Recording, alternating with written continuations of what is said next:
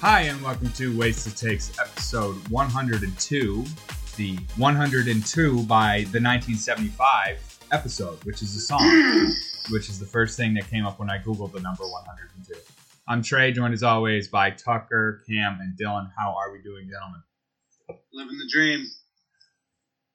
It's going to be a low-energy podcast tonight. Cam's feeling down. I'm feeling a little down. Not me. Tucker's keeping the energy up. Dylan's feeling spry. So it's gonna be a mixed bag here. We'll see how it goes. Let's get right into it before Cam does actually fall asleep. Wouldn't be the first time it happened on this podcast that somebody falls asleep. Winners and losers. I didn't have anything written down. I thought of one today, and it's gone from my brain. Trey, you're a winner. I'm a winner. Oh, the Buffalo Bills. They lost. Bills have not won a game.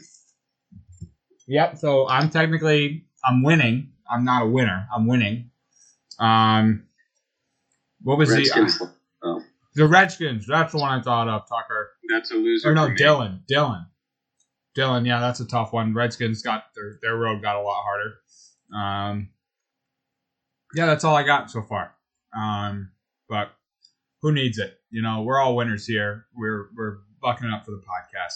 In terms of our poll, we got a tie between me and Cam for Wasted Take of the Week, and a tie for Tucker and Dylan for loser. So let's start with the winner. Cam, call it as you wish. Sure. What do you want? I don't want you to do it. All right, Tucker, you got a coin on you? Let's see. Dylan? I have a AirPod. Hey, all right, we're gonna play right or left. Right or left? Right or left? Pick an AirPod. I got it in my hand. Right.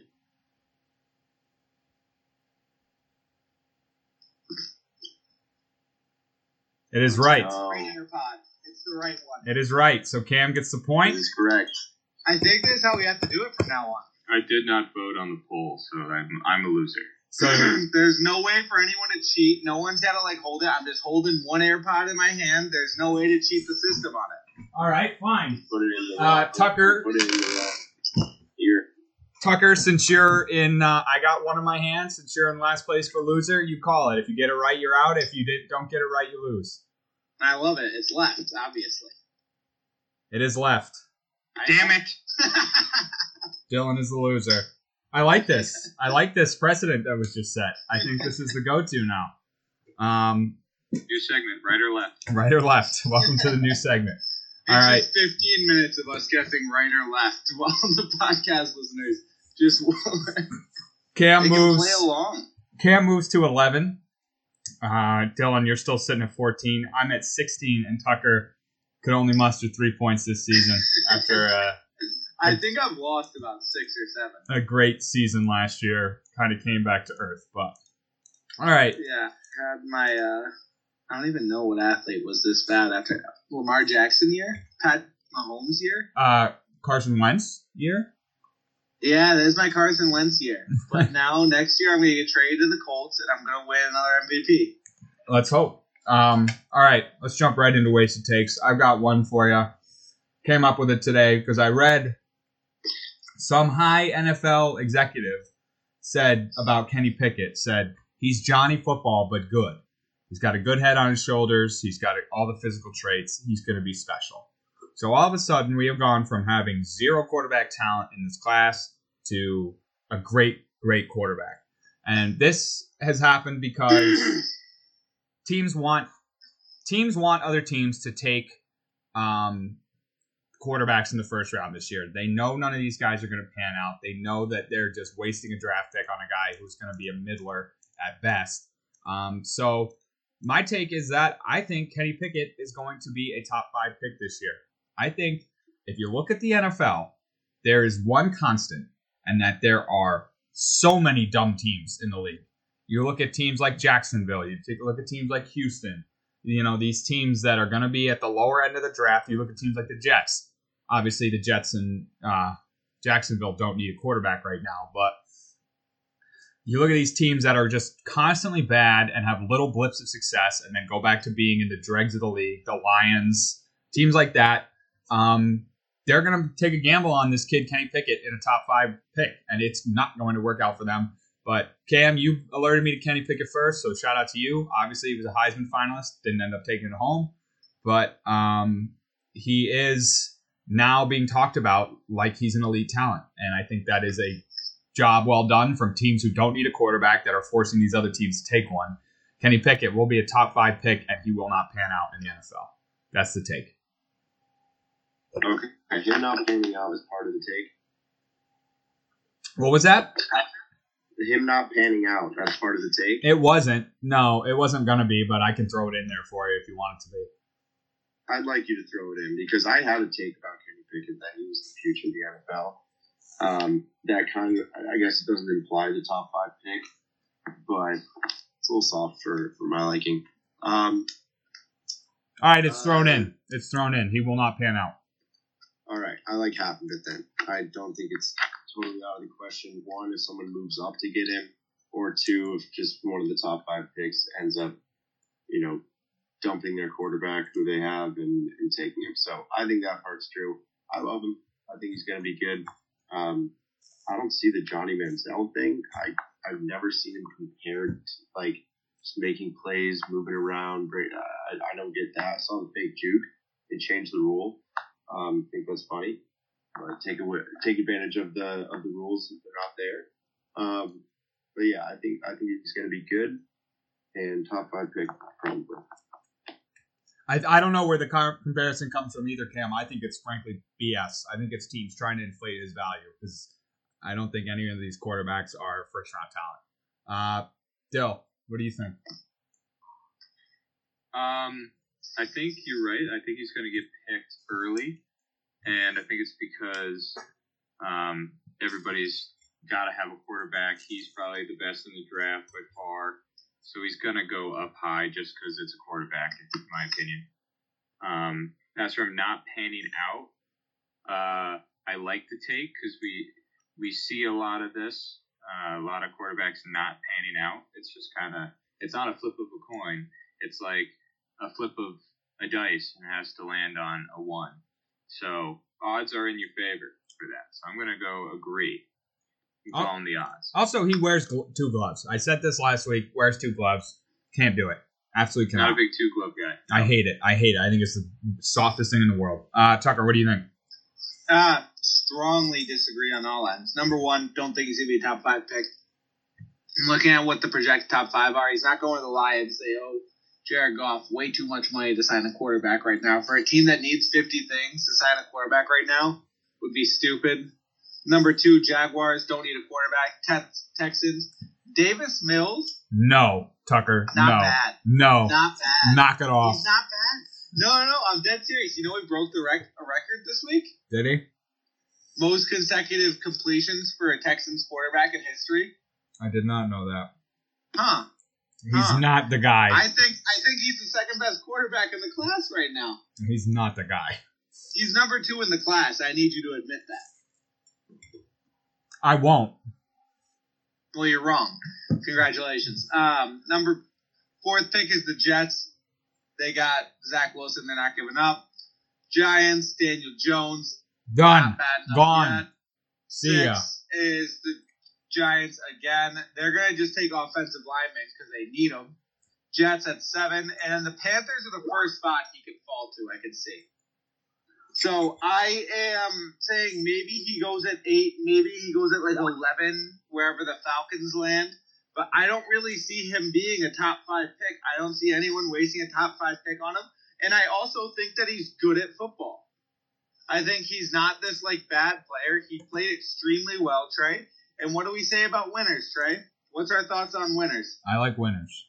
You like winners. Kenny Pickett's a winner. That's what he is. That's what he does. And you need to respect that.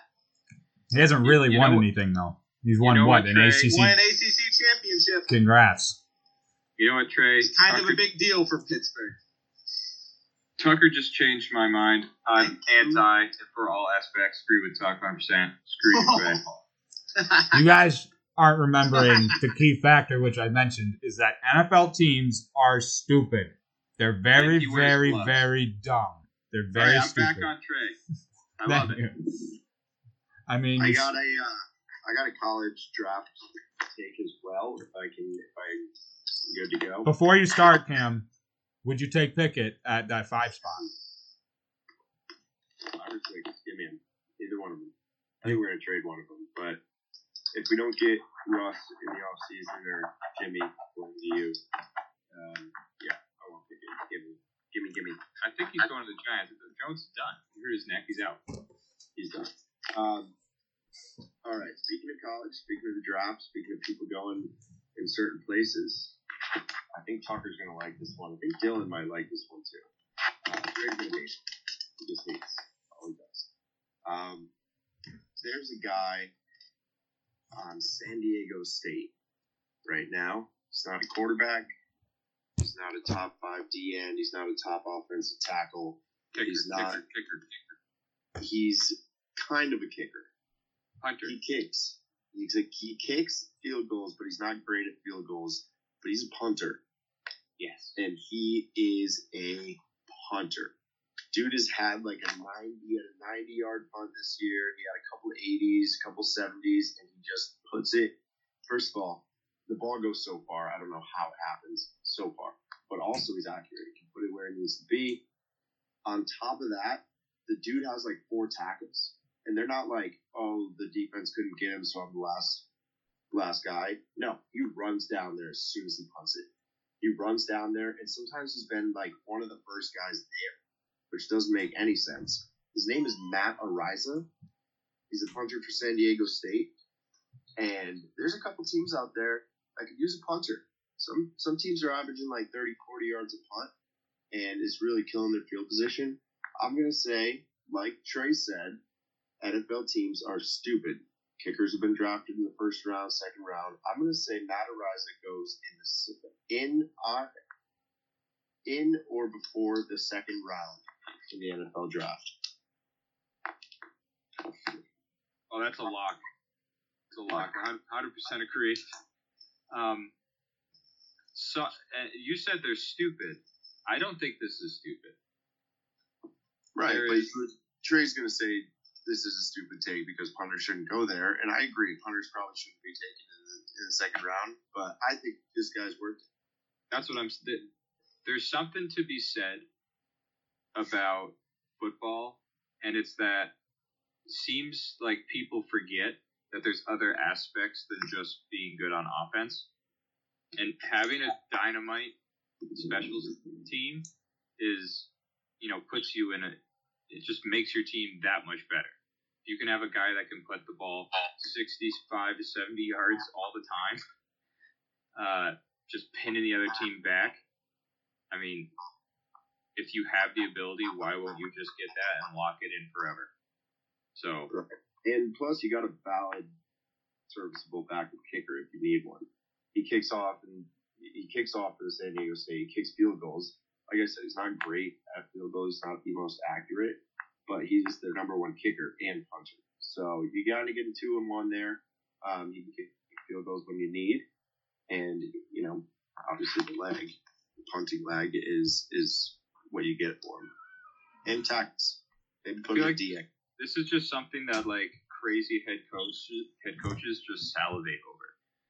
They're just like watching tape and they're like, I need this guy. So I'm all on board. Someone's gonna take. Okay. Watching highlights. I don't think, Cam, this is a stupid take because I do think that NFL teams are stupid. So I'm not saying this is a stupid take. I agree that NFL teams are stupid. However, Stephen A. The field goal kickers that have gone in the top 2 rounds are who? Janikowski and Roberto Aguayo, right? And those are the only 2 I know of. There might be more. Those are the only 2 I know of. I looked up. I was going to say he's gonna be the highest punter ever taken, but there were back in the day there were like a bunch that were taken first round. What, in the 30s?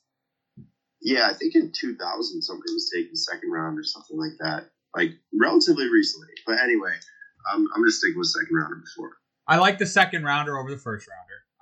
But since he's a punter, I still think he's going to go past the second round. I think punters aren't valued, which I think is stupid. I think if you have a good punter, you can totally change the game. Like the way the the Patriots handle special teams where they have dedicated, special teamers that are consistent all pros at their positions, just being special teamers. And I think that benefits them greatly because if they, especially this year when you don't necessarily have a guy who can lead, a long drive, maybe you punt on 3rd and 4 or on 4th and 4, 4th and 3, pin them deep and let your baller defense play.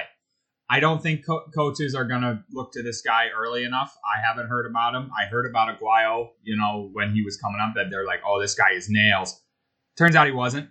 But I think there's no way that he goes before the probably the 4th, third maybe. But I don't hate the take. I didn't know that a punter had been drafted as early as, I didn't know in recent times that punters had been drafted very high. So maybe it could happen. I looked it up. It was like 70s and 80s. It was first and second round. Brian Anger was 3rd round not too long ago. I guess it wasn't that recent, but 2nd rounder. Give it to him. I got 2 things to say about this. I feel like I would put more money and higher draft stock in a punter than I would a kicker. Well, like kickers a field score. goal. That's the thing. Like kickers are the difference between getting 3 points or not. And that I know, can be but a game. there's so many serviceable kickers. I don't think there are, though. I just feel like I don't see a lot of tremendous punters. I think there's a lot of, I don't know. That's just me. I would argue there's more good punters than kickers. I don't think there's 32 kickers out there that are consistently good. Well, maybe it's just that you have, I don't know. I mean, you get the ball within the 35, and everybody has somebody that can kick the ball through the uprights. Not consistently. Maybe whatever. Maybe not. Maybe I'm just stupid. The other thing is that just the need to like you're saying, Trey, with the Patriots, with them being so good at special teams and needing to lock in a very good. You want to have the best punter, best special teams. It's kind of like in baseball. You have hitting, you have pitching, you have fielding. Those are kind of 3 big things, but things that people don't think about is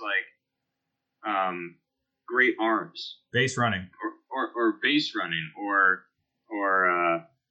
what's another one? Whatever. But you just have those in the bag. You have an outfield that has the top 3 arms in your whatever league. You're just so much better than everybody else and can take away games because of that. People sleep on that. Jake Bailey hasn't been that good this year, so look for him to land on the pass. Could happen. Tuck, what do you think? Punters going in the 2nd round? Yeah, you know what teams often do in the NFL?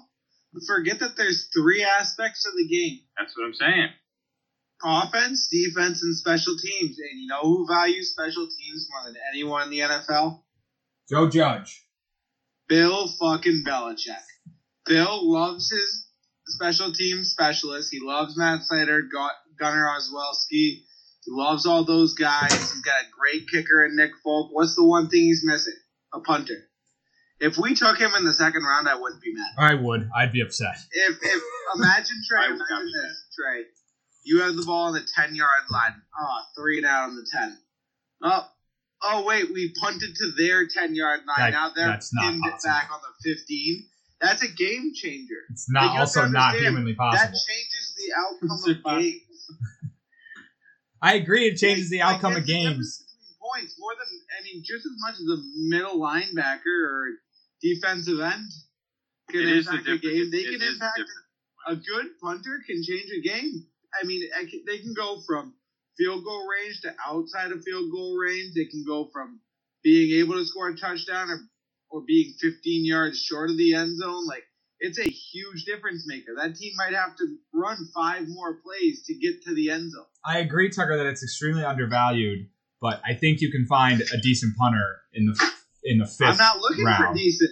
That's what we're saying. We can look for a decent quarterback in the 5th round. We don't. Okay? I'm not looking for a decent quarterback. All right. I guess I'm losing this debate.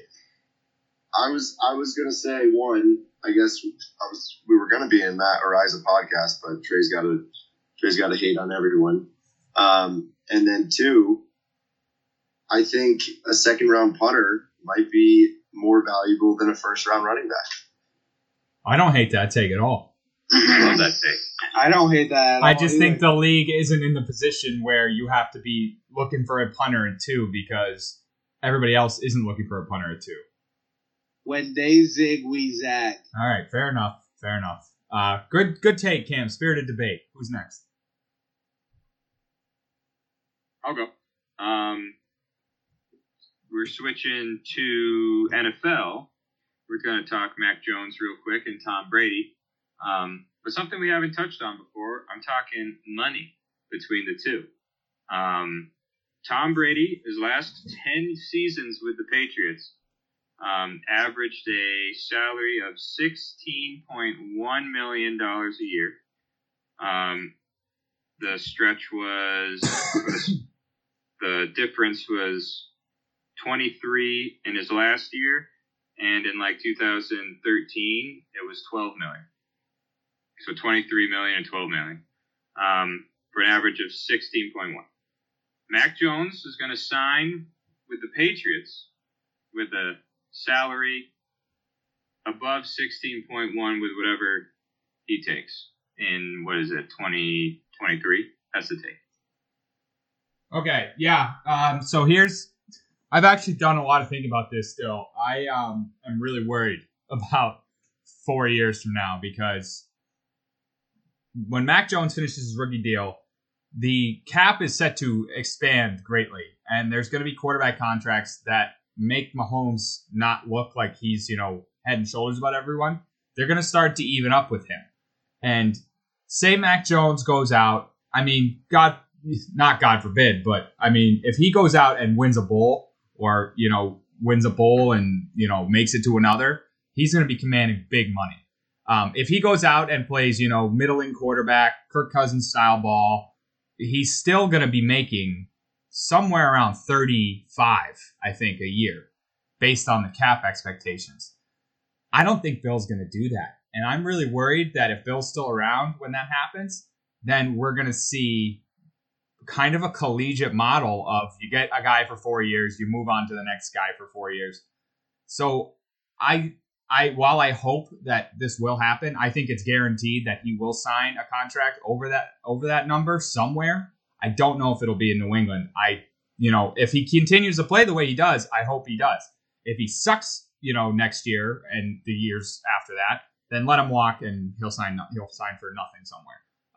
But I think that this is a guarantee, and my fear is that Belichick won't do it. He has always said, we didn't spend as much. They were 15th in league spending on the last CBA. Their excuse was, well, we were paying the quarterback. We can't pay everybody. We have to pay the quarterback. He hates paying quarterbacks. He thinks that every position is equal. He does not see any position above another. He hates quarterbacks. It's a known thing. And I don't think he'll want to pay that if he's still around. Now, McDaniels, on the other hand, if he becomes the next head coach, I think he will pay it. But I think it's a guarantee. Tuck, what do you think? I don't know. I really don't know. I'm a big fan of not overpaying, but I'm also don't want to go through rebuilds every few years. I think with a quarterback, you gotta pay them their money. I think it's something that even Bill Belichick understands. Look, there's some positions you just don't mess around with and hope. And I think the Cam Newton situation kind of made him understand that better. It's just you know what?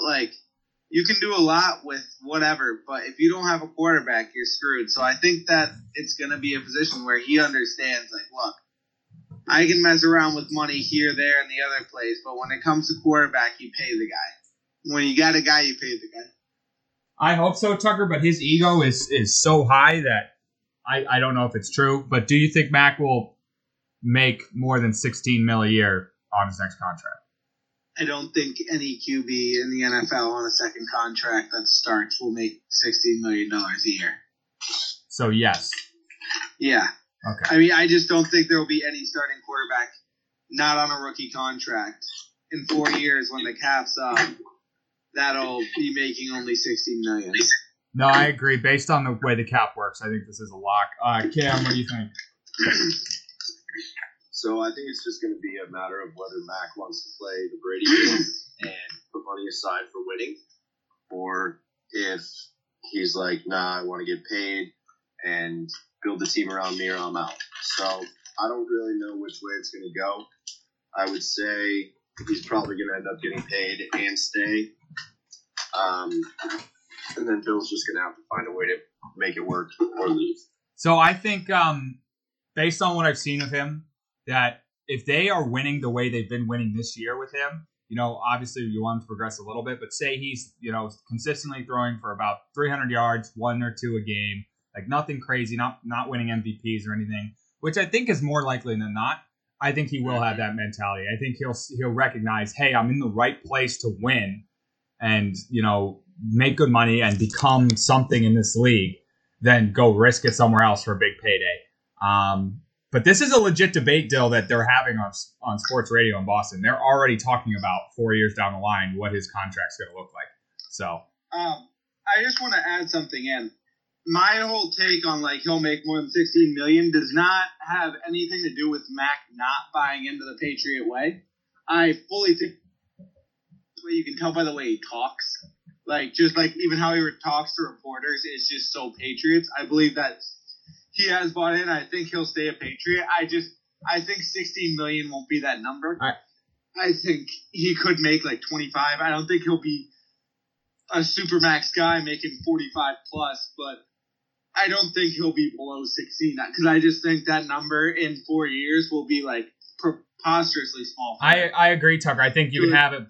I think you can have it both ways, where he's making more than 16 and he's still on a team discount, just based on the way the cap works.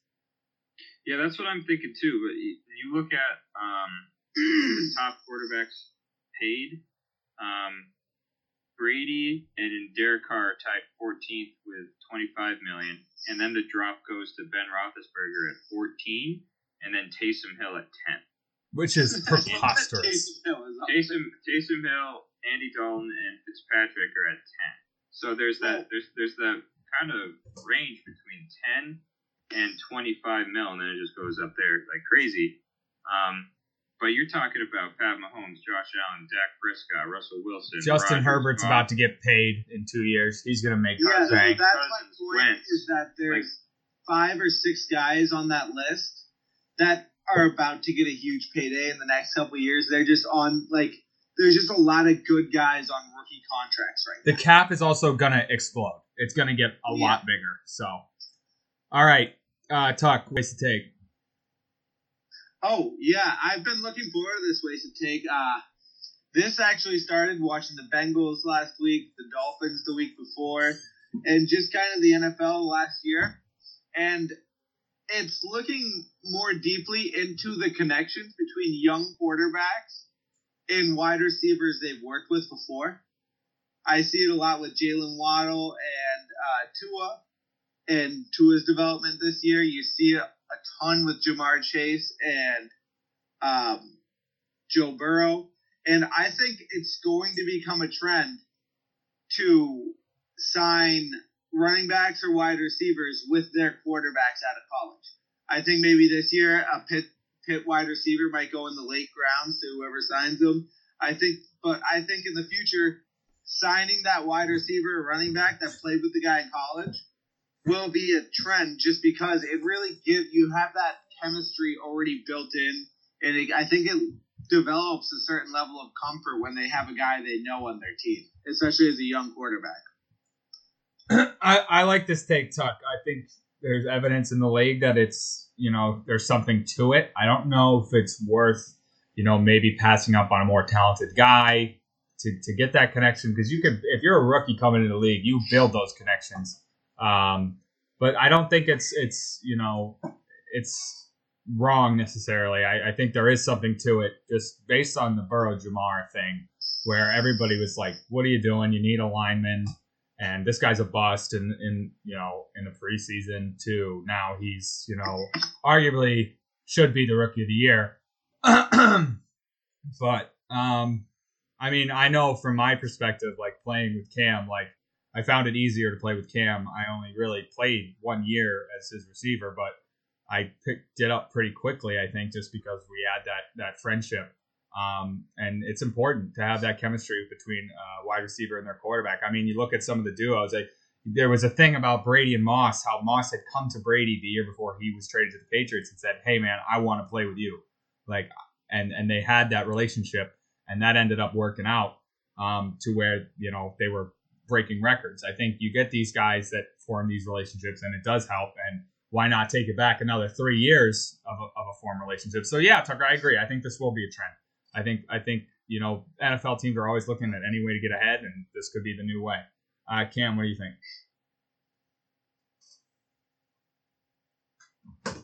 Sorry, my mute button sucks. Yeah, I agree with this too. I think it's going to become more of a thing.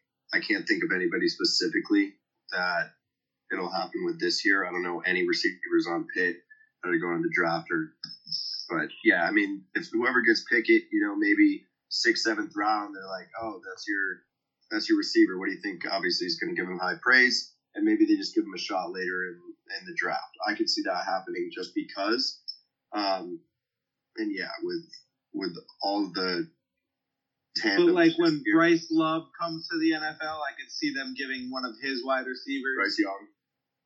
Bryce Love.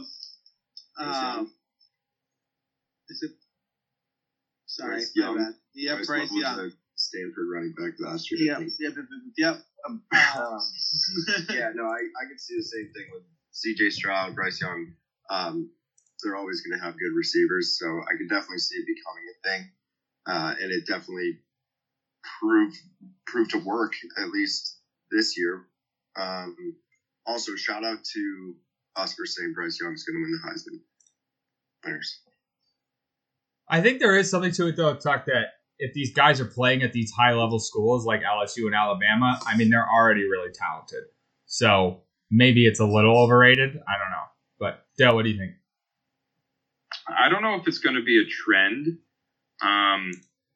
But it's one of those things where if it's a 50-50 toss-up between we like this guy and we like this other guy, you go talk to your quarterback. You say, hey, would you like to have your former teammate on the team that you can connect with? And it's really only a quarterback receiver scenario. It's not like you're going to see a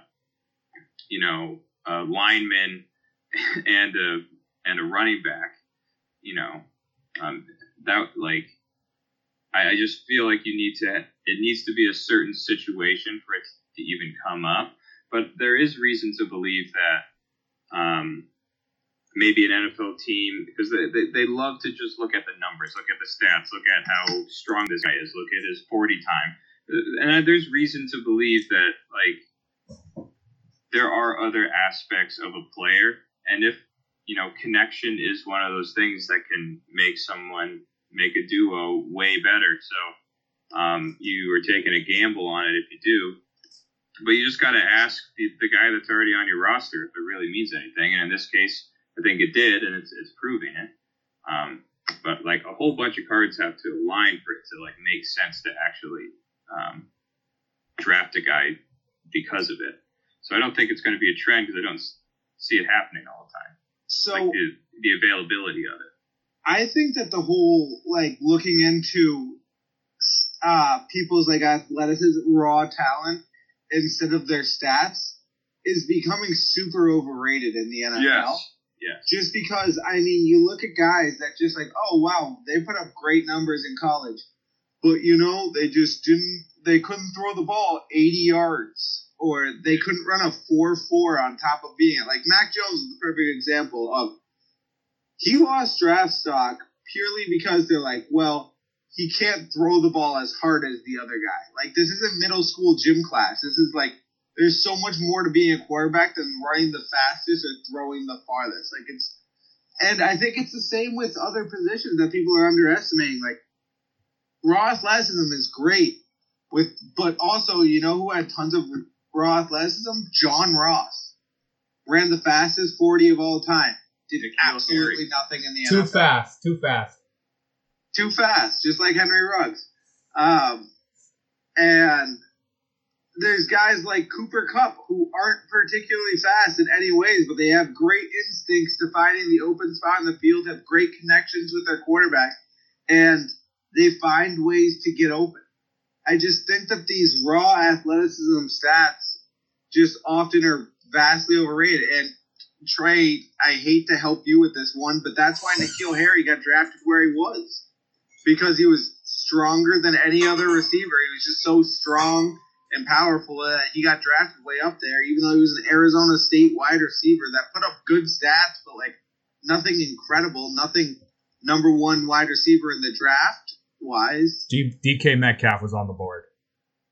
Yeah, it's just there's things that people just vastly overrate, and DK Metcalf couldn't turn according to the NFL. It's like, well, he was doing fine in college without turning, so clearly he's fine. And it's different from other sports, right? Because if you can sign some moose out of wherever the heck to a baseball contract, but the expectation isn't that they're gonna start the next season and be a top tier player. They go through so much development to understand the game and get smarter about the game to the point where now their smarts line up with their abilities and they can perform real well. In football, it's like, you just take the guys that are the smartest players that have talent. Maybe they're not the strongest guys in the league. Maybe you need a few of them here and there. But you take really, really smart football players and put them out there, and they're going to be able to best the other team's intelligence about how to play the game, whereas run faster than them. And it doesn't matter if you can run a billion miles an hour. You have to be able to make the smart play at the right time, know when to hold back and push forward, all those things, right? So, just take the smart players. And I mean, the same thing happened to Devontae Smith this year, where people were saying, like, don't sign Devontae Smith. He's not big enough. And it's like, oh, wait, no, he's still, like, he did win a Heisman. He's super good at football. Oh, huh. I guess he could work out in the NFL. All right, let's move on to some topics here. Monday Night Football, big showdown last night for the NFC West between the Cardinals and the Rams. The Rams pull it out. I think this game had a little bit of a fraud taste to it, kind of a fraud bowl. Because the Rams have been skidding. The Cardinals, sure, they have the best record, but nobody's really taking them very seriously. Nobody's picking them to win the Super Bowl. I haven't seen anyone picking them to go to the Super Bowl as the number one seed in the NFC. Obviously, they lose here, so that doesn't look good for them. I guess my biggest takeaway was there was some Coach of the Year talk for Cliff Kingsbury before this game, and I think that's gone now. The way he handled the end of the game, I just don't think that necessarily that means Coach of the Year, but they're still a vastly improved team, so who knows? And the NFL hates giving Bill Belichick that award. He's only won it like twice or three times. So I don't know. I mean, I think this is an interesting division. I think these are both two really good teams. I think the Cardinals are a little overrated, and I think the Rams, they're kind of on uneven ground. I think the Odell signing the Odell trade is starting to look better and better. I mean, it would be if the Patriots and the Rams met in the Super Bowl, you'd have two different philosophies, because you have the people who want to, draft right and get the low bargain guys and blah blah blah. Maybe not so much this year, but the Rams are like, trade all our draft picks right now. We want every good guy in the league. So I don't know. They're an interesting team that way. And obviously they're good. I just don't know how good. But, Tuck, what do you think about Monday Night Football? I don't think this is a fraud bowl at all. I think this is two really good teams playing against each other. Maybe not fraud, but contender bowl. Like, who is the real contender of these two teams? Yeah, I think they're both still contenders, honestly. Both these teams have beaten the other one at home. So I think they've proven that both these teams could beat the other one on a great day, and I think either of these teams could beat any team in the NFL. I think either of these teams can beat the Packers or the Bucks if they catch them.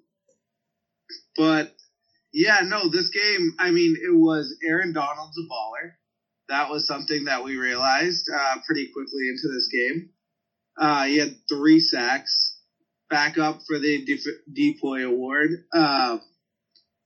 And then, yeah, I mean, the Rams have been skidding, so I kind of almost took them out of the conversation. I think the only thing this game did was prove that the Rams are still legit. They skidded for a while. It seems like Odell is starting to click with the offense, which could be huge for this team. So, yeah, I think that both these teams are still competitors. DeAndre Hopkins was out at the end of the game, which kind of sucks for the Cardinals. But, I still like both these teams. I think Cliff Kingsbury is actually doing a decent job, which is something I didn't think I'd say because I'm not a Cliff Kingsbury guy. But, yeah, I think both these teams could be coming out of the NFC. Cam, what'd you think of the game last night? I caught bits and pieces of it. I didn't watch the whole thing. But I told you guys before the game that I didn't think the Cardinals were contenders. I don't see Kyler Murray as a Super Bowl quarterback. I don't see Cliff Kingsbury as a Super Bowl coach. I really don't either, Cam. I don't see them making it. Their defense isn't prominent enough. I mean, Chandler Jones is a beast, but there's not a lot of other superstar playmakers out there. Then offensively, D-Hop, obviously he was out for a while, but he's dropping passes. That's not something he does. I was watching them they showed a bunch of sideline stuff from the Cardinals. Everyone's throwing their helmet all over the place all game, multiple different people. So I don't think that. I think they're talented, very young, athletic, but they're not put together enough to win a Super Bowl. Rams, I think they are. Sean McVay's been to a Super Bowl, got a better quarterback now. Odell is helping. Cooper Kupp is a beast, and their defense is elite. I think the Rams are just as capable as any team to make it. Dill, what do you think? For some reason, I really had the Cardinals in this one, but even after watching just a few minutes of the game early, they didn't have it, and they were at home. I was expecting something greater from them at home. What's more telling about this whole game, though, is that in the first meeting between the two teams, Arizona ran the ball it was like over 200 yards. They just steamrolled them. Is that a lot of yards? I feel like that's pretty decent. What was it? Yards. I'm sorry, I didn't hear the stat. What was it? Like over 200 on the ground. 200. Yeah. Yeah, that's a good game. It's not a crazy good game, but it's a good game. But that's what I was hearing on the broadcast, and the Rams shut it down, and then the Cardinals just didn't have anything else to. They like Kyler does well when he gets outside of the pocket, but the Rams were only let him get outside the pocket and make deep ball throws or some crazy run or whatnot. Only a handful of times. They really just understood what they had to do to subdue the Cardinals' offense, and like you guys said, the teams in general between the two of them, the Rams are just more put together. And I've said it before, I'll say it again. Stafford likes the underdog situation, and this was an underdog game by record, going in against another team at their home field, and he played well. The team played great. They have to. I feel like they have to keep that mentality. And as long as they're not first in the division, I think they can hold on to it. I think they're going to ride it into the playoffs and still feel that way. So I'm liking the Rams. All right. Moving from a team on the rise to maybe a team on the fall. Tucker mentioned it earlier. I talked about it last week. The Bills lose to the Bucks in devastating fashion. Brady moves to 37-3. I don't even know, against the Bills all time. Wins on an overtime touchdown pass. But my takeaway from this game is that the Bills are still a good team. Like they're not a bad team, and they're going to put up a fight the rest of the way.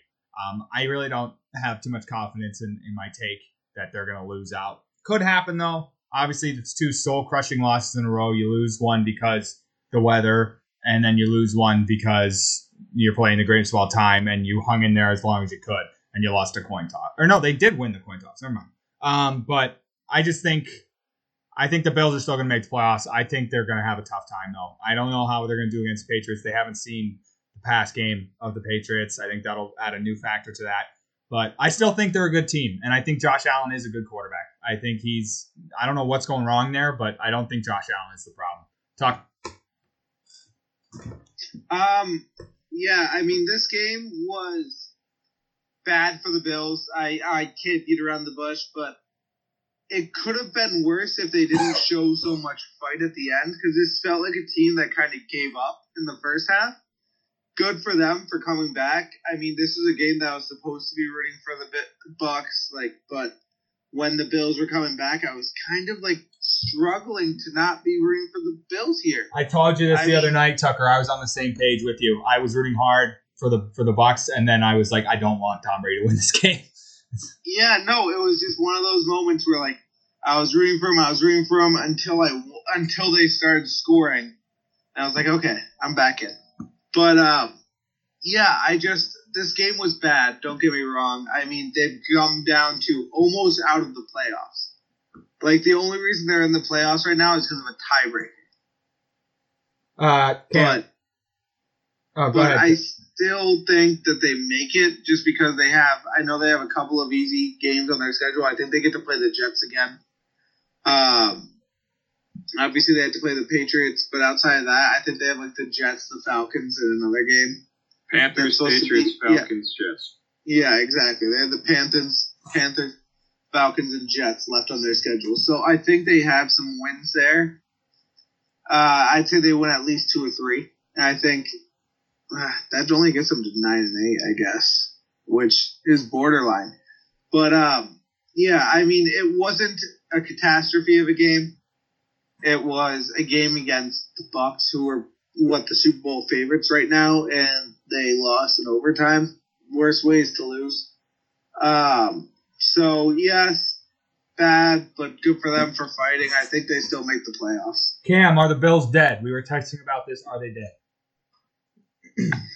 Dead as in they're not going anywhere. Yeah, but I think they're still going to make the playoffs. They're not going to do anything.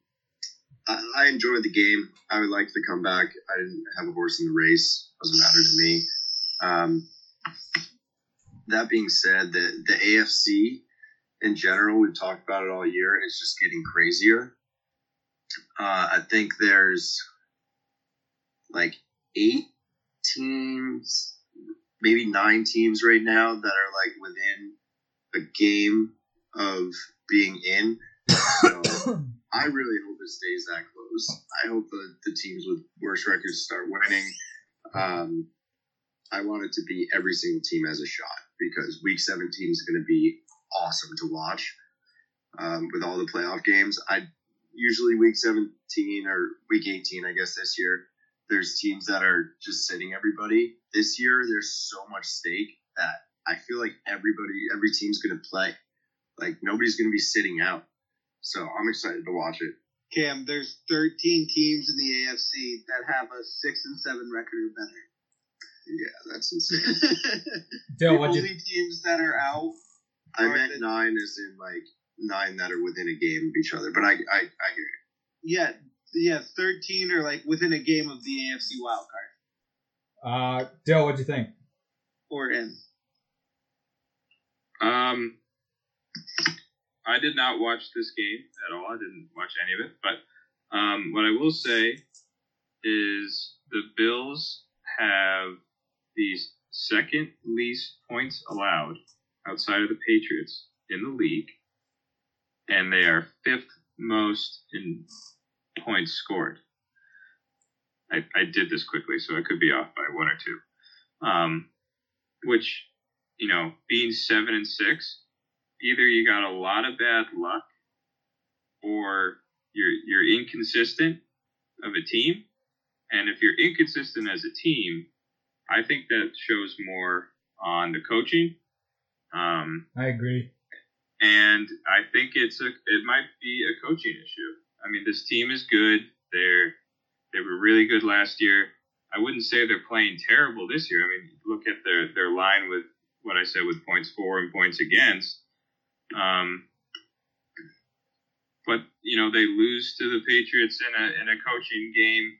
They have a comeback against the Bills or against the Bucks, chance to win it. Don't. They lose to the Jaguars early in the year. They could only muster 2 field goals, and the Jags got 3. They lost to the Colts too, and the Texans or the Titans. Sorry. But they do have some easier games coming up, and I think they'll probably win. I think they'll go 3-4, or 3-1 to the remainder of the season. But yeah, it's just one of those teams that is underperforming in the wins column, and it's usually a fact of the coaching, in my opinion. I agree. I was talking to Downer, shout out Mike Downer, about it. He didn't really see it that way, but I was like, I think this is a McDermott problem. Quickly, Lamar Jackson goes down. The Ravens continue to be the most injured team in the league. What are the Ravens' chances this year in the playoffs? I give them no chance to go anywhere. I think they're a one-and-done team. It's just too much injuries. It sucks, but it is something I said you got to be concerned about. I said Lamar would never win a Super Bowl because he's figured out and he's going to get hurt. And it seems to me like both of those things are coming true. Winner for me there, but I think they have no shot this year. Cam, what do you think of the Ravens' chances this year? Oh, they're not making the playoffs. No. Not even making it? Playoffs. No, we just talked about a lot of those, all those AFC teams that are, on the fence. No, they're not making the playoffs this year. They got too much going on injury-wise. Lamar's not 100%. I don't think he's going to give it 100% because he doesn't want future injuries. He's also got poopy pants. I think they hang it up, one more loss, and they're going to just call it quits for the year and try again next year with a healthy team. They're not making the playoffs. I think Lamar needs to hire a new dietitian because he has diarrhea far too often. He has missed so many practices with stomach issues, and he missed a game with it. So he needs to do something. Dill, what are Ravens' chances this year? I like what Cam said there. I agree with him. There's too many teams that are on the rise in the AFC, and Ravens are a team on the down, and they're just going to get passed. Which, Trey, you call yourself a winner. I'm sort of feeling like I'm leaning towards a winnerish scale here because I had a take at the beginning of the season, may even have been preseason, that I said Lamar was going to be considered a middle-of-the-pack or less quarterback in the league at the end of this year. I remember that one. I mean, he still is unbelievable in some games, but, I don't know. He's not consistent, gets hurt, he's got a lot of diarrhea. Is what it is. So. Dill's just looking for consistency out there. Tucker, Ravens' chances. Yeah, I've actually come around in the last week or the last few days. I was calling them a contender a few days ago. They're just too injured, man. This team is losing everyone, and they're in such a tough division and have such a tough schedule just because they're in the AFC North. And there's no easy games in the AFC North. There's no look-aheads, And I don't think they're built for the playoffs right now. Just with other teams getting healthier, like the Browns, you got the Bengals looking good, the Steelers that can always just win a game here and there. And such a tough division and such a tough AFC right now where everyone could make it. I just don't see them. I could see a world where they don't make the playoffs. I'm not going to say they're not going to make it because I haven't looked at their schedule yet. But it's looking tough. I mean, the rest of their schedule is Packers, Bengals, Rams, Steelers. Oh, they're not making it. That's soft. That's soft, man. Good call, Cam. They're a game up in the division. They put that graphic up during the game on Sunday, and that's when I made my decision. I think I texted you guys too. Maybe it was a different group chat, but that's just too much. They're gonna get beat down too. They're gonna come after all those teams are gonna come after Lamar like that. So there's no shot. They might win one of those. Yeah, I'm agreeing with you, Kim. I think they're not making it. Let's talk about a team that is going to make it. The Chiefs. They are all the way back. I think they're the best team in the AFC right now. It pains me to say it. They put a beat down on the Raiders. The Raiders have no shot against the Chiefs ever. But I still don't think they're a complete team. I don't know how they'll do if they make it to the Super Bowl, but they're going to be a tough team. They're not a team that I want to go play a game in Arrowhead. I like a close matchup if the Patriots, have home field and play them, but I wouldn't want to go to Arrowhead. I think this team figured it out. The NFL, like I said, should have finished them when they were down. Couldn't get wins out of your team, the Giants, Cam. Thanks a lot. But they are cruising right now. I think they are the best team in the AFC. I really think the AFC is two teams right now, the Chiefs and the Patriots. And I think the Chiefs are more talented and the Patriots are, more well coached, but not by a lot. I think Andy Reid's a great coach. So, but Tucker, what are your thoughts on the Chiefs? The Chiefs are back, man. And the scary thing is, you know what the best part of the Chiefs are right now? The defense, which is absolutely horrifying. They gave up 9 points and had 5 turnovers this week. The defense was a huge problem the first few weeks, and the offense was clicking, and then the offense and defense both weren't clicking. Then the defense got together. Now the offense and defense all have it together at once. It's scary. I mean, this was a team that was really good without a defense. And now they're just competing on both sides of the ball really well. And that's scary because you give a explosive offense like that, a defense that's holding people and getting turnovers, that's going to be tough to beat come playoff time. So I'm scared. I'm a little scared right now. Dale, your thoughts on the Chiefs? Dylan, you with us? So I'll go ahead. Okay. I think, the Chiefs and the Patriots are the only teams that have a chance in the AFC, in my personal opinion. And they're 1-2 in defense right now. They're both the hottest teams in the AFC, if not the league. And I would put a lot of money on it right now that they're going to be meeting in the AFC Championship if possible. If they don't meet before then, which I don't think they would. They're probably going to be 1-2. But the Chiefs are hot. I'd put them slightly ahead of the Patriots just because they're similar. They're both very well coached, but it's Patrick Mahomes, and that's kind of the deciding factor for me. I agree. But yeah, I mean, if you say there's anyone above the Patriots and the Chiefs in that AFC, you're just wrong. Dill, your thoughts on the Chiefs? I just think it's funny because maybe 7-8 weeks ago I think you were saying that they were done. Yeah, it was more wishful thinking than anything. And we did a way too early playoff predictions, and I think Cam and I were the only ones that had the Chiefs in. Maybe it was just Trey. I didn't have them in. No, I don't know if Tucker did either. Okay, maybe it was Tucker and I then. It doesn't matter. I just remember us feeling so like we're not confident in them, but definitely back for sure.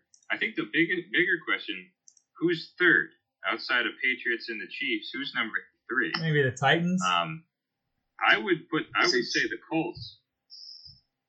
Yeah, it depends. I think it depends on how Saturday's game goes, but they could be there. Have you guys been watching Hard Knocks at all? It's sick. Yeah. In-season Hard Knocks is dope. I highly recommend it. I mean, it's a toss-up between Chargers, Titans, Colts, really. I think the Chargers Colts aren't in that conversation for me yet. I don't trust Carson Wentz. I think they're good all around. They've been playing well, but they're just not in that conversation. I would put the Chargers then. I don't know if they're a top 10 team. Derrick Henry's coming back too, so the Titans will be a little bit more of a force with Tannehill not having to try so hard and not succeed. Titans and Chargers are probably the next two. And then the Bills, they could do something. They're a good team. They proved it last year. They just got, I don't know what's going on with them right now. I think this game Saturday is huge in figuring out who's real and who's not. If the Colts win this game, they are real, for sure. If they don't, maybe not so much. All right, finally. Well, they got, even if they play close, but go ahead. Yeah. I mean, I don't know. We'll see how it goes. Finally, Bryce Young wins the Heisman. Didn't watch a second of it. Just saw it pop up on my phone. The only thing I found interesting is that he's the first quarterback from Alabama in this run to win it. I know there's been some guys nominated. Mac most recently. That's kind of when I fell in love with him, was during the Heisman ceremony last year. But, I mean, it's interesting that, he's the one guy that could get it done. Maybe he's going to be the best of the bunch. I don't know. Cam, what do you think? Yeah, we talked about it a little bit last episode where none of these guys were like super standout. They're definitely going to win, or, I don't know. He's impressive, but Bama quarterbacks, I always say they're kind of a cheat code because they have like 2 or 3 offensive linemen projected to go right now, 1 receiver. So, I mean, hats off to him, props, but at the same time, nothing crazy that I think he's going to be, the next big thing in college or the NFL. Yeah, Dylan said it last week that he thinks it was a little bit of a down year for college football. I tend to agree. I don't think any of these guys are world beaters. What do you think, Dill? Bryce Young winning the Heisman? I have no comment. I don't really have enough to know. Okay. Yeah, that's it. Yeah, I don't really have much on it either. I wasn't really paying attention. Tucker, you got anything on it? You're muted. No, I do not. I really just didn't watch that much. All right. What's amazing is that outside of Cam, I think I watched the second most college football this year. You probably did. I watched a decent amount, but yeah, you probably watched more. I did not watch any at all. Because he had a bunch of random games. Yes. Too much, not enough coming back. Gambling has turned you into an expert, Dylan. All right. Look at me now. Holiday season. Christmas cookies are getting made. Per Linnea's request, the lovely Linnea, we are going to do cookies for list guys. Let's start off with number 5. Tucker, why don't you lead it off? Shit. I only had 4. Okay. Cam. Club Crackers, number 5. Club Cracker. At number 5, I'm throwing in Club Crackers. Don't care. It's not a cookie. It's still number 5. It's my top chip. It's my number 5 cookie. It's lower down on my cookie list because it's a little bit hard to sell it on now, the cookie. If you took a Club Cracker and put like chocolate icing and like Peanut butter. Peppermint crumble on it, I mean, I would consider it a cookie. It's like, what makes a cookie bark, a cookie? like Christmas bark. You know what, Tuck? Make it Christmas bark white chocolate, and I'll give it to you. I don't like chocolate. White chocolate. Don't like chocolate. Well, never mind. It's not a cookie. Cam, number 5. Number 5, I'm going with frosted sugar cookies. So these are the ones that as soon as you walk into the grocery store, they're always staring you down. The ones that if you eat more than 2 of them, you just have pain. They're so rich. They're so sugary. I can't eat more than 2. When you're in the mood and you have the first one, you're like, oh my God, that's so good. You get halfway through the second one and you feel like you have diabetes. But that first one is the one I'm talking about. Just one singular frosted sugar cookie. Wait, Cam, are these the ones that are like soft sugar and then like a bunch of icing on top? Oh, yeah. Okay. Those are a year-round cookie for me, all occasions. Well, they have them on like the 4th of July and stuff. This isn't a Christmas cookie list, is it? No, absolutely No. not. Oh, I thought it was. Oh, no. Oh, well, No, just that's all cookies. well, a lot of Jingle Bells and Holly over here. Mine are all Christmas cookies. Well, you're in season. My number 5 is actually going to be a different holiday type of cookie. Yeah, I don't even know how you come up with 5 different Christmas cookies. But I'm going with cookie connoisseur. I'm going with the Pillsbury Halloween cookies. You know the ones that come in the tube that you cut up and they got like pumpkins on them or ghosts on them? Oh, yeah. They're a niche cookie. They're not very good, but I do like them. So always have to have those around Halloween time with the little designs on them. Got to eat one raw when I'm cooking them. Just pop it in the mouth. But yeah, I'm going Pillsbury Halloween cookies, my number 5. Dill, give us your 5th Christmas cookie. Now, I thought Cam was talking about those when he was talking about it until he said you can only eat 2. And I was like, I eat all of them. I eat the little ones that you're talking about, Trey. Get the ones with a little Christmas tree on them at Christmas time. Oh, fantastic. Number 5 for me, I'm going, this is a Christmas list, at least for me. I'm going gingerbread. Gingerbread number 5. There's a little bit of a snap to a gingerbread cookie that I like. Not snap as in physical, snap as in taste. I like my gingerbread cookies a little bit soft, a little bit of white icing on that.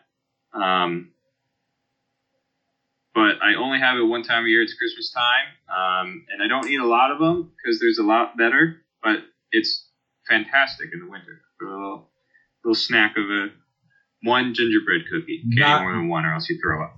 Not a gingerbread guy at all. Tucker, number 4. Number 4, I got homemade sugar cookies. Similar to Trey, pop in a little bit while it's still raw. Some cookie dough is better than any cookie probably, but yeah, just a homemade sugar cookie always hits the spot, especially when you got it fresh and it's warm and soft. Oh, perfect. Cam, 4. Number 4, I'm going with a Girl Scout cookie. Oh, I didn't even think of that. Gonna have to change up the list, maybe. Yeah, I am. Tag-along is going to be my number 4. It's the peanut butter. Then it's got the crispy on the bottom, and it's chocolate coated. There's something about Girl Scout cookies. They're consistent. You give them to a good cause, and when you see them, you have to get them. I only like 2 kinds of them, and tag-alongs is one of them. Put them in the freezer if you want. I'm not a big freezer guy myself, but they do melt quickly, so you kind of have to find that happy medium. But when you do find it, you're a happy guy. My number 4 is going to be M&M cookies. It's kind of like a hybrid chocolate chip cookie. You got that M&M crunch to it. You got the little shells that break off when you bite it. Love M&M cookies. We've talked on this podcast about snacks you have when you get out of the pool at like a pool party. M&M cookies. The M&M cookie is certainly one of them for me. Remember eating it at like Bosque at the Eastover pool. Like M&M cookies was a pool food. And a handful of wet Doritos. Yep. And so M&M cookies, my number 4. Dill. Number 4 for me, I'm also going sugar cookie. Again, Christmas theme. They gotta have all sorts of shapes. I need the trees. I need the candy canes. I need the snowmen, the angels, the stars. I need them all. I need them all with icing. I need them made from scratch. A little bit of nutmeg in there, just a little bit of flavor. Got to be soft, but a nice sugar cookie Christmas time. Fantastic. Tucker, number 3. Number 3, I have oatmeal raisin cookies. What are you, 80 years old? No, great cookie. You're just wrong. You're incorrect. A homemade oatmeal raisin cookie is amazing. Clearly, you just haven't had a homemade cookie. It's a really good cookie. I'm a non-chocolate guy, so my cookie types are limited. I definitely have tried more oatmeal raisin cookies than you, and I can promise you a really good oatmeal raisin cookie is an amazing cookie. Cam, give us your number 3 and make it actually something good. Number 3 is going to be a good old-fashioned chocolate chip. Just a nice chocolate chip cookie. However, specifically, if you want to get specific, the best chocolate chip cookies are from Subway. That is a fact. If you've never had a Subway cookie when they're fresh out of the oven, they're still a little doughy. Not the crispy ones that have been sitting there for like a week. Those are not the ones you want. You want to pick the specific cookie. And there's always one. You can always see the one. And you got to point in that little glass case. And you got to make them move their hands around. No, not that one. Not that one there. There's a specific cookie. Next time you go to Subway, look for it. You'll see it. That's the one you want. That's number 3 on the list. My number 3 is going to be a tag-along. It is the best Girl Scout cookie. The only ones I like are tag-alongs and then the shortbread ones. I forget what Do-si-do? No, not Do-si-dos. I forget what they're called. The shortbread ones. But I like the peanut butter tag-alongs. People would always be like, "Oh, we got to get a box of Thin Mints." I'd be like, "No, we're getting Tagalongs, all right." Thin Mints suck. Thin Mints suck. Live by it. I don't like mint in general. I don't like eating toothpaste. So Tagalongs for me are number 3. They do melt with the can. You're right. Sometimes you get your finger indentations on them if you hold them too tight. But I like, pop the whole thing in there, crush it. You can crush a whole box of these. Tagalongs my number 3. Dill. The shortbread ones are called trefoils, by the way. Trefoils. Now, number 3 for me, Christmas theme. I'm going some freshly baked, homemade biscotti. Oh, biscotti! Hey, when you get it fresh, and it's not like the ones that come in like a little sleeve at the grocery store, like a little a toothbrush pack. You know what I mean? It's nice. It's a little bit soft. You got some almonds in there, some walnuts, a little chocolate drizzle, white chocolate drizzle on top. Just perfect in the morning with your nice cup of joe. As I've grown older, I've grown to like the biscotti, and it's bumped up to number 3 on my Christmas list. Very Italian of you, Dill. Tucker, number 2. Snickerdoodles. Let's go. Another great cookie. Trey's probably going to hate this one, too. Snickerdoodles are good. It's a good cookie. Mr. Club Cracker. Take, it is the best ice cream sandwich cookie. I stand by it. Never had that. Oh, delicious. Just such a good cookie. I used to have them all the time as a kid. My cousin Lindsay used to always take one from me when we had it because I was a good cousin. But yeah, number 2, Snickerdoodles. Breaking news, Tucker. Your brother's saying that your soup list is wrong. You only eat Campbell chicken and stars. That was not on your list. Don't know why you would say that. I haven't had that in probably 10 years. I used to get the chicken and stars as a kid, and I would get the biggest spoonful, and I would swallow everything whole. No chew. SpaghettiOs was a miss for me last week. There's no chew. SpaghettiOs was a miss for me last week. But all right. Cam, number 2. Number 2, going with Oreos, double stuffed Oreos. To be more specific, if you're a single Oreo guy, you're a serial killer. Double stuffed Oreos, you dip it in some milk. On their own, they're fine, just a little bit dry. You dip it in some milk. Sometimes you drop it in the milk. You say, it's all right. I got a little snack for later. But double stuffed Oreos, little drizzle of milk. I hold it in there. I would say about 6 seconds. 6 seconds is how long I hold it in there. Take a bite. I take a bite, and then I got a little bit left in my hand. You got to decide, do I dip that part in milk too? I usually do. Sometimes I get a little eager, and I'll just eat it without the milk. But double stuffed, number 2. My number 2 is going to be your good old-fashioned chocolate chip. I am blessed with 2 grandmothers who both make an excellent chocolate chip. Very differently. My grandmother, my mother's side, likes to make them, a little softer, a little more round, smaller. My grandmother on my father's side makes them a little, crispier, a little flatter. My aunt, Paige, also makes good cookies if she remembers the flour. Sometimes after a couple glasses of wine, she forgets to put flour in them. That doesn't go too well. But shout out Paige. No, chocolate chips are the best cookie year round. I think they are, just a go-to. Whenever I go home, I come back with a box of homemade chocolate chip cookies. Don't really love, Chips Ahoy and stuff like that. Prefer homemade, as I think most people would, but chocolate chips, my number 2. Dill. Cam, I'm a single stuffed guy, so watch out. Over the double stuff? What's the point of liking the single over the double? Why not take more? I like the chocolate part better. Oh, all right. Go ahead. All right, relax. Number 2 for me, I'm going a peanut butter bonbon. I'm counting it as a cookie. It's a Christmas cookie in my family.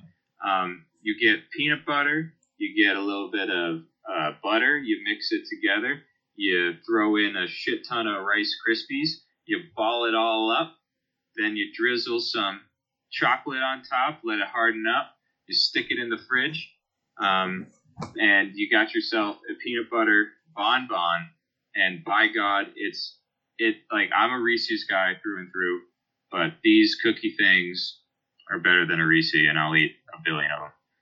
Peanut butter bonbon, also called peanut butter ball, or a deer eye because it reminds you of a deer's testicle. but that's a different point. Um, Peanut butter bonbon, number 2. Never had a bonbon in my life, I don't think. Tucker, number 1. Number 1 should be obvious. It's my obvious. It's Trey's mom's Christmas cookie.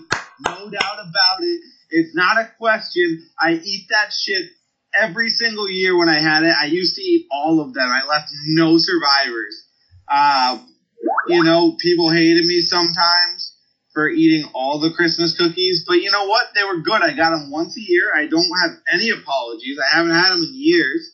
Probably should get an apology for that. I'm a huge supporter. If she sold them commercially, I would single-handedly make her a millionaire. So, yeah, it's not a question. Send me the recipe, please. I won't actually make them because I can't bake for shit. But, yeah, easy number 1. Here, Tuck. Cam, number 1. Well, definitely going to get in trouble for this one. My number 1 is Thin Mints. Ugh. Now, you guys just relax. Not even a homemade cookie. Yeah, you guys got mad at me. They're homemade somewhere. Somebody made them. That's a good point. It's a good point. Nobody lives in the place where those are made. Some sort of insect, maybe. Something For lives the there. rats. The rats live there. Yeah, Thin Mints are the bomb. That's something, you put them in the freezer. Can't wait that long with these because you want to eat 30 of them. Usually I'm buy the Thin Mints, eat a sleeve on the way home, and then stick the other part in the freezer, eat those about 20 minutes later. The thing is, Thin Mints, they give you like 50 in those boxes, whereas the tag-along they give you like 8. Thin Mints, there are so many in there. I love mint. I don't think it's toothpaste at all. The texture is delicious. They're like tagalongs. They're a cookie that melts easily. Like I said, you gotta freeze them up a little bit. But taste-wise and the amount that I can eat in one sitting, it's gotta be my number 1. The reason they put so many in the box is they can't give those things away. They're so bad. Number 1 for me, Tucker's right. It is Kathy McNinch's Christmas cookies. They are a sugar cookie.